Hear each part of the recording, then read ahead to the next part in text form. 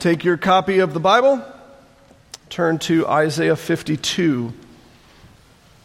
This is God's word written for you today. Awake! Awake! Put on your strength, O Zion. Put on your beautiful garments, O Jerusalem, the holy city. For there shall no more come into you the uncircumcised and the unclean. Shake yourself from the dust and arise. Be seated, O Jerusalem. Loose the bonds from your neck, O captive daughter of Zion. For thus says the Lord, you were sold for nothing. You shall be redeemed without money. For thus says the Lord God, my people went down at the first into Egypt to sojourn there. And the Assyrian oppressed them for nothing. Now therefore, what have I here, declares the Lord? Seeing that my people are taken away for nothing, their rulers wail, declares the Lord, and continually, all the day, my name is despised. Therefore my people shall know my name. Therefore in that day they shall know that it is I who speak. Here I am. How beautiful. Upon the mountains are the feet of him who brings good news, who publishes peace, who brings good news of happiness, who publishes salvation, who says of Zion, who says to Zion, your God reigns. The voice of your watchmen, they lift up their voice together. They sing for joy, for eye to eye they see the return of the Lord to Zion. Break forth together into singing, you waste places of Jerusalem. For the Lord has comforted his people. He has redeemed Jerusalem. The Lord has bared his holy arm before the eyes of all the nations, and the ends of the earth shall see the salvation of our God. Depart. Depart, go out from there, touch no unclean thing. Go out from the midst of her, purifying yourselves, you who bear the vessels of the Lord.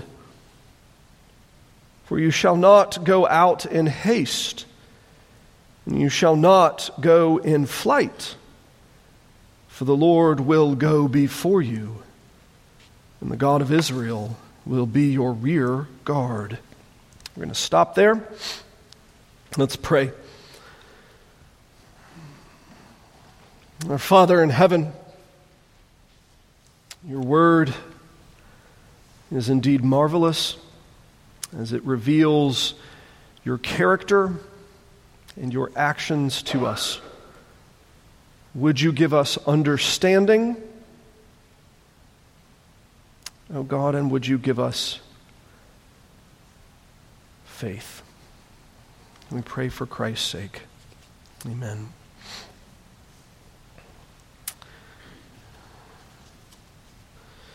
Don't know if you saw the video, it's not important. Went viral a few months ago of a young lady who was getting her horse ready to go riding. And she'd been brushing the horse or whatever. And she gets out the bridle, gets ready to put the bit into the horse's mouth and the bridle up over the horse's head and gets ready to ride or whatever. And gets the horse's head down the way that she always puts it on. But then right before she puts it on, she ducks the bridle behind her back and acts like she puts it on. The horse opens his mouth, expecting it to go in, but there's no actual bit to go. Expecting the bridle to go over the top, but there is no bridle to go over top. And she mimes the action. In this spectacular moment, you get to watch this horse fully get tricked. And it thinks that it's got all of its riding gear on it. And it thinks that for 30 seconds or whatever else as it kind of goes stumbling off or whatever. And you can see the exact moment when the horse realizes, hey, wait a minute. There's this fantastic moment where, one of God's lesser creatures, certainly than us, we're made in his image. But this young lady tricks her horse into thinking that it has restraints upon it that are not actually there. It takes the horse a couple of moments to realize. And that actual we're thinking technically, that moment where the horse was not actually in bondage but thought it was, is largely where Isaiah 52 hones in as a text. Now, Israel throughout this book has been struggling as they've wrestled with sin. They've fallen prey to sin, to disobedience, and to idolatry, and the Lord has been strong and sharp with them through his prophet Isaiah. You've had prophesied judgment coming. You've had prophesied restoration coming. But chapter 52 deals with something a little bit more significant than simply just a nation that's being invaded. Rather, instead, this chapter is dealing not with the invasion of Babylon or Assyria, but really with a sinful heart. A sinner struggling with the redeeming work of God and yet unable to rouse their mind to see, I am free in Christ, free in his redemption. It's the movement we see in the text. It starts in verses 1 and 2. The ESV actually has this drawn up beautifully in the print Bible. Occasionally you get those moments where it's like, man, your formatting is marvelous. They did a really good job. It's very lovely. 1 and 2 start out in that moment as the Lord speaks to his people. It's a continuation of the previous chapter, a wake-up call. That's what it starts with, awake, awake. But here the incongruity follows. Put on your beautiful garments, O Jerusalem, you holy city. It's time to get dressed and to be beautiful. It's time to get lovely. You get the picture almost of like the wedding planner that walks across and the bride's not dressed yet and the wedding starts in a minute. That's the impression. It's the Lord speaking to his people saying, what are you doing? What are you doing? It's time to be dressed. It's time to be ready. It's time to be beautiful. It's time to be arrayed with all of the greatness and grandeur that God has designed for you, people of God. But what's happening to you instead is verse 2. You've decided to go play in the dirt. Sitting in the dirt, much like the horse, confused and thinking the bondage still exists. Thinking that the dirt is the place they belong. Thinking that the filth is who they are. Again, I love that image. Can you imagine, right before the wedding's supposed to start, you're expecting the bride to be, dressed. All the guests are in the building. Watch it. Where is it? You go wandering over to the other building, and instead of finding the bride dressed in her dress, she's out playing, making mud pies in our wonderful retaining pond in the back. What are you doing? What are you doing? You'd question, what is going on in your head? That you're supposed to be ready to enjoy this great day, the party that's here, the happiness that's here, the friends and the fun, the freedom and the joy. It's a great day. Why are you out playing in the mud instead? What are you doing? What's going on? Well, part of what Israel's struggling with is that even though this portrait of the Lord's redemption is so real, it's true, he is accomplishing their salvation. And in fact, this chapter is so fun because the verb tenses really start mixing and intentionally so confused that it hasn't happened yet, but it already has. It's really wonderful. It sets us up for next week where we get into my favorite chapter. But this call, it's time to wake up from the spiritual bondage that we remain in. And that's actually an easy application for us as we think about this order of worship. Again, Brandon built it before he left, but it's wonderfully sweet as he's been challenging us to think through. We are called to live according to our new nature. If you are in Christ, this was that 1 John reading, if you're in Christ, you have a new nature. You're going to live according to that new nature. You're going to live according to the freedom and the righteousness and the glory that God calls us to. And yet, sometimes, we, like a dog, returns to its vomit. A pig to its slop. We, instead of living that great and glorious and grand life of righteousness that God calls us to, we revel in the filth and the mess and the muck of the world in which we live. And that would be perhaps the challenge for us. Wake up. Wake up. It's time to pay attention again. You've fallen asleep. You've fallen in love with the world around. It's time to wake up. One of those great moments in music history for those in my age bracket, right as kind of Gen X was coming into its proverbial spending power and the cultural revolution taking place with an entire generation kind of pushing back against the yuppieism and the consumerism and the affluence and kind of wanting and longing for things that are real. A band I can't endorse in any way their politics or their music, Rage Against the Machine, ends up publishing right at the end of one of the quintessential movies of Generation X. The closing scenes, the lead singer screaming at the top of his lungs, calling a generation, wake up! Wake up! And you think about that's in so many ways kind of definitive. For those of us in our 40s, The Matrix closing with him just screaming in our ears, it's time to wake up. What are you doing? You've fallen asleep with the world. Now, they're wrong. They're trying to wake us up to the wrong things,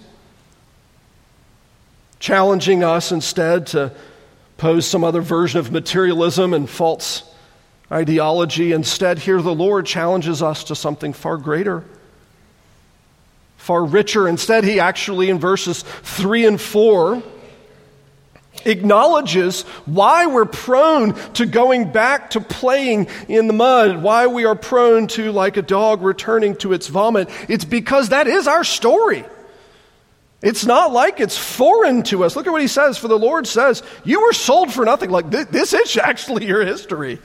You were slaves, and you're the worst kind.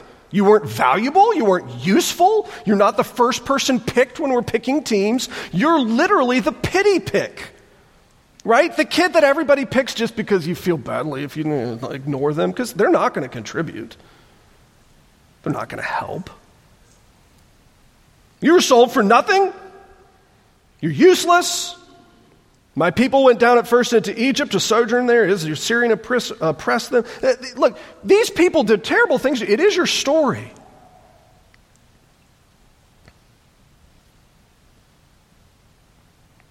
But verse 5. But my name's upon you. You belong to me. Where you go, I go with you. Where you travel, you take my name with you. I think this probably would have changed how I would have thought about sin when I was a younger man. If I had thought that everywhere I go, I take the name of God with me. Right? Every place that my body travels, the name of the triune God goes with. Might add a slightly different perspective on sin, wouldn't it?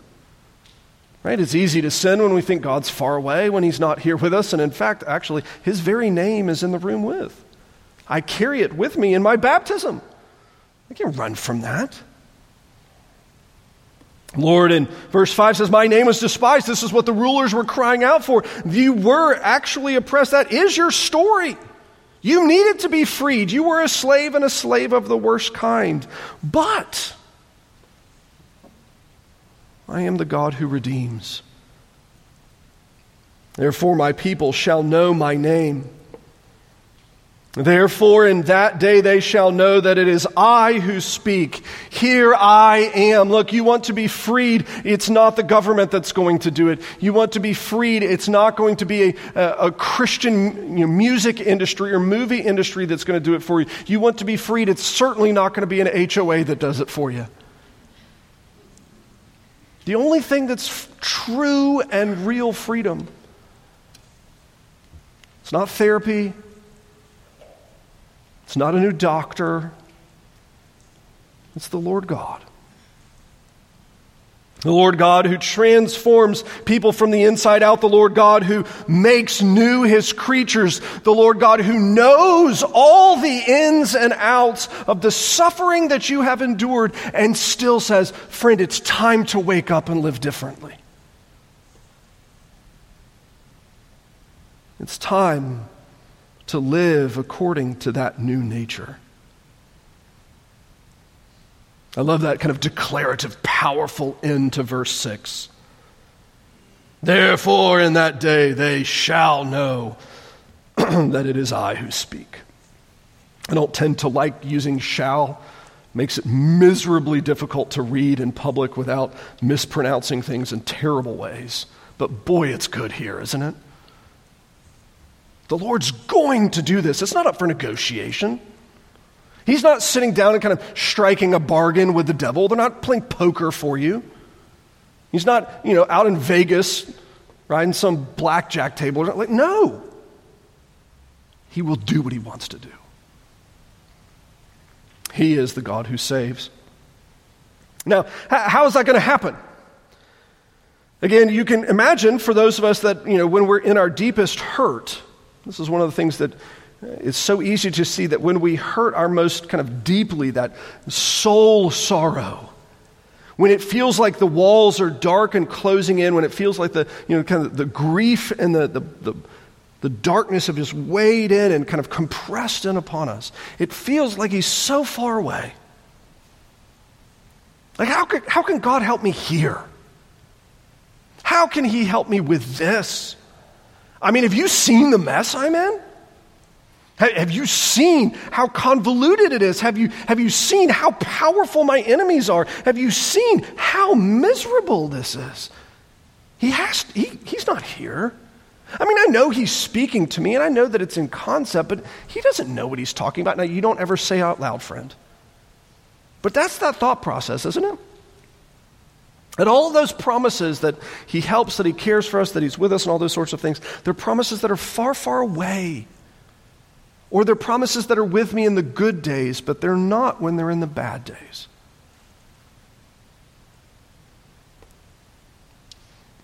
I love the solution that he proposes. Verse 7. One of these verses you've heard probably quoted a bunch of times. Missions conferences probably have no idea what it means. How beautiful upon the mountains are the feet of him who brings good news, who publishes peace, who brings good news of happiness, who publishes salvation, who says to Zion, your God reigns. The voice of your watchmen, they lift up their voice. Together they sing for joy, for eye to eye they see the return of the Lord to Zion. These two verses describe a kind of really beautiful picture. You have God's people, again, being described as the city of Jerusalem, holy Zion. She's been a mess. Verses 1 and 2, she's still living in that kind of concept of captivity, that even after she's been freed, she's kind of living in the bondage of her mind and the sinful things that linger. The reality of it was, verses 3 through 6, that her bondage actually was real at points in history. These people have been enslaved in Egypt. They've been enslaved to Assyria and to Babylon. The solution is this beautiful kind of portrait of people without cell phones living in the moment.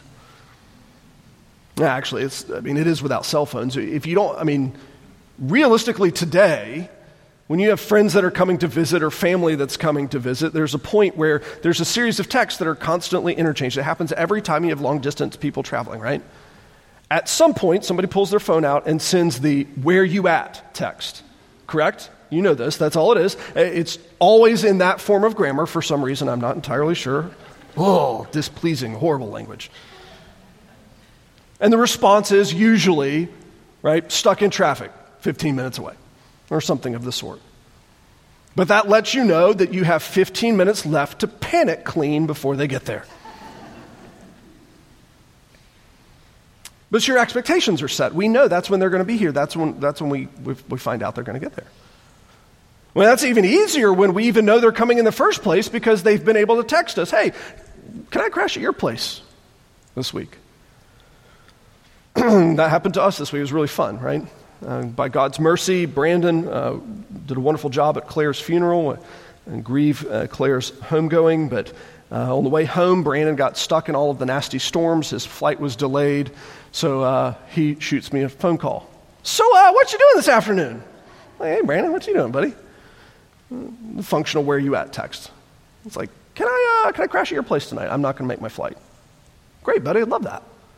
I can be excited about that. And so he and I stayed up to the wee hours of the morning Monday night, talking, catching up, before I dropped him off at the airport Tuesday morning. It was wonderful, got to see. But that whole thing was navigated via cell phones, right?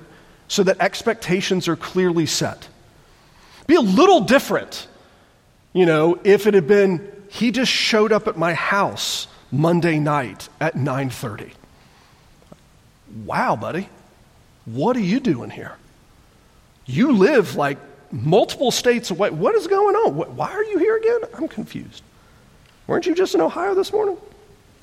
Verse 7 is the cell phone, no cell phone version of this. It's the Lord and his retinue. His caravan is traveling to the holy city to come and reside there. He's coming to be with his people, to dwell in and among them, to live with them so that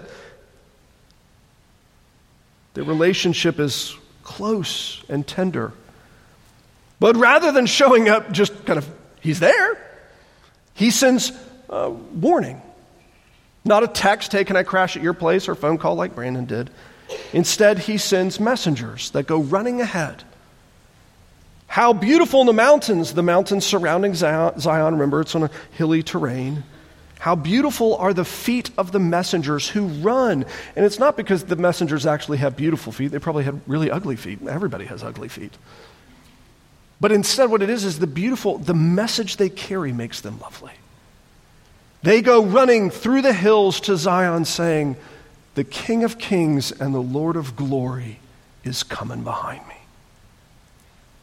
Hey, Jerusalem, it's time to panic clean. The Lord of Lords is right behind me. It's only a matter of time until the King of Kings and the Lord of Glory, the covenant-keeping God, the one who is promised, who is slow to anger and abounding in steadfast love, he's coming to live here. It's time. It's time. How beautiful is the job of the messenger that proclaims the coming of the King. And you get to see the kind of consequence of the message. It's wonderful. Verses 8, 9 really kind of captures that everywhere this messenger goes, as he kind of runs into the city, you get the impression as he runs into the city, he's kind of shouting his message. He's shouting the letter he's supposed to be carrying. He's telling everyone as he goes running in. And everywhere he goes, people just start singing and rejoicing. As he passes through the walls, the watchmen hear. They start singing. They're excited. They get into the crowds in verse 9. They break out into singing. Even the bad parts of the city, everybody's singing because the Lord is coming to live with his people. Now, interestingly, this passage we get to see fulfilled really in two ways. Really in the two arrivals of the Lord Jesus. In fact, that's actually where Paul then quotes it in Romans. It's to say part of what this is referring to is now the people of God proclaiming that good news that God has come to dwell amongst his people. Emmanuel, God with us, Jesus resides with us and in us. And he's coming again. You see, really, this is, I think, wonderfully and sweetly the message of the gospel. You get to see kind of the flow of it. It's just so beautiful.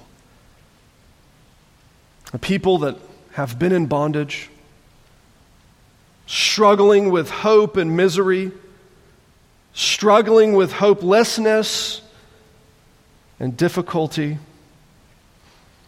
and the good news coming in. The King is coming. And in fact, he's coming not to destroy all of you. He's coming to destroy his enemies and our enemies, that he would reign over us fully and freely. Now, dear friends, again, I don't know how much you've paid attention to this, but really, since I was a child, one of the things that has multiplied in this country is a staggering wave of hopelessness. Really, my childhood, I think, was largely filled with a nation that was filled with optimism. Right? We had made it through a bunch of really bad times as a country and had kind of come into new affluence, and the nation was kind of coming into its own in many ways. But perhaps the consequence of that affluence, and certainly a consequence of some of the thought patterns that were very common then, is we have a nation now that's dying from the inside out because of hopelessness. Right? I mean, you look at just the numbers regarding suicide. Right? Look at the numbers of, and again, not saying there aren't medical causes for this. I'm not saying all of it. I'm saying some of it. But the percentage of women over like 30 that are on antidepressants, it's like 50% right now. It's insane numbers. Right? We're looking at a nation. I'm not saying there's not good uses for that. We're looking at a nation that does not know what to do. It's no hope, and it doesn't know what to do.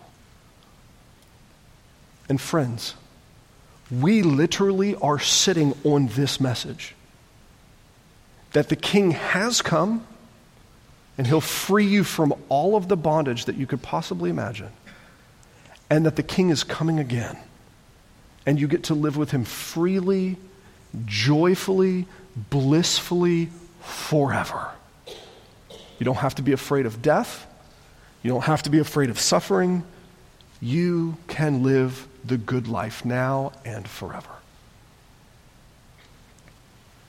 That's really, I think, part of what we need to kind of be pushing back into our brain. And I know that in our kind of moment in time where everybody's said, you live your truth and I'll live my truth. Well, sorry, your truth is terrible. It's garbage. That's why the suicide rate now is so insanely high, right? What is it, the number one cause of death in young people now? It's surpassed car accidents. It's terrible. Absolutely terrible. We have the good news that gives hope. The Lord loves you.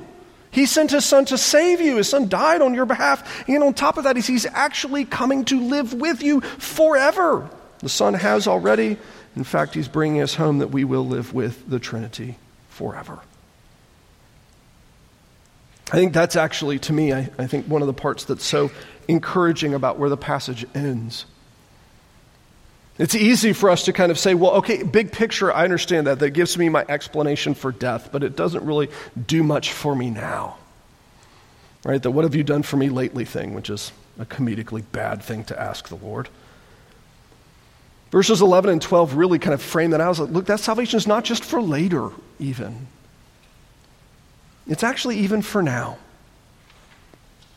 Israel, it changes metaphors here now. Now it's no longer the image of the king arriving in Jerusalem, but it's now taken up the Exodus illustration again, the one that was mentioned in verses 3 and 4. Depart and go out from there. Touch no unclean thing. Go out from the midst of her. Purify yourselves, you who bear the vessels of the Lord. For you shall not go out in haste. You shall not go out in flight. For the Lord will go before you, and the God of Israel will be your rear guard. Now, again, this is taking the Exodus imagery and saying, hey, when they fled Egypt, they fled in haste, verse 12. They fled in flight, verse 12. This is going to be something different. Because now we have this great privilege of enjoying that victory both now and into the life to come. So that the Exodus that we read about in way up top of the wall here, it tells the real true story of God's people being led out in the 1460s, 1440s BC. This is telling our story now of the much greater Exodus, where he's not taking us out of Pharaoh's hands, but he's taking us out of the reign of sin and death and hell forever. And even, in fact, taking us out of its victory right now. This is a wild thing to think about, but we don't actually have to live in bondage to sin. We don't have to. I mean, you still struggle with it, but you don't have to be governed by it. Right? He promises to cleanse us from its guilt and power. We have the freedom to live in Christ, even in this great exodus now that then will take us into the life to come. Well, what do we do with a passage like this? I think for many of us, this is not the kind of passage that resonates easily. Truthfully, I don't think this is the kind of passage that resonates easily for a lot of us. The next sermon probably will. We like to think about Jesus. That makes us happy. We like to think about him dying on the cross and paying for my sin. That makes me happy. Makes me happy to think that I can be taken care of. But this one so often doesn't resonate because it has so much more of an others orientation to it. So much of chapter 52 is this portrait of the Lord's arriving in Israel and that all the people get to celebrate. And if we're going to be candid, I tend to excel about me celebrating. Right? I tend to excel at thinking about my forgiveness. I tend to excel at thinking about my walk. I tend to excel about thinking about me. Unless it's talking about failings, at which point I tend to excel at thinking about you. Right? I think about your failings and my own spiritual development. And the reality is chapter 52 is really a challenge for all of us to say, look, part of our mission, part of our task, part of our calling are to be those people that sing the arrival of the King. To sing his arrival. It's one of the reasons why I think Lessons and Carols is such a lovely Christmas Eve service. Okay, yeah, I mean, the odds of him being born on Christmas Day are roughly 1 in 365. Okay, fine. But we're singing the arrival of the King. We're singing. Interestingly, when he comes back the second coming, what do we have kind of as part of that? The angels singing the arrival of the King. We do this Sunday morning, and y'all sing beautifully. It makes it a wonderful place to preach. But maybe it needs to be kind of a little bit more in our brains. That part of our task is to be singing that song out there as well. Now, I'm not talking about going and singing the hymns in Walmart to try to evangelize. I mean, you can do that. If you do that, please tell me the stories, because I would love to hear them. But perhaps maybe to be a little bit more thoughtful about being those people that are singing the hope of Christ to our neighbors. To a generation that is just tragically lost, confused, and hopeless. To say, friends, there is hope out there. I know. I've experienced it. Would you like to experience it too? The King is coming, bringing salvation with him. Let's pray. Father, thank you for your word. We do confess we have such good news, and we are so slow sometimes to share it. We do ask your forgiveness, and we do ask for your healing, whether that be because we are afraid, or worse yet, perhaps that we don't actually think the message is that great. Would you please forgive us? And Lord, would you equip us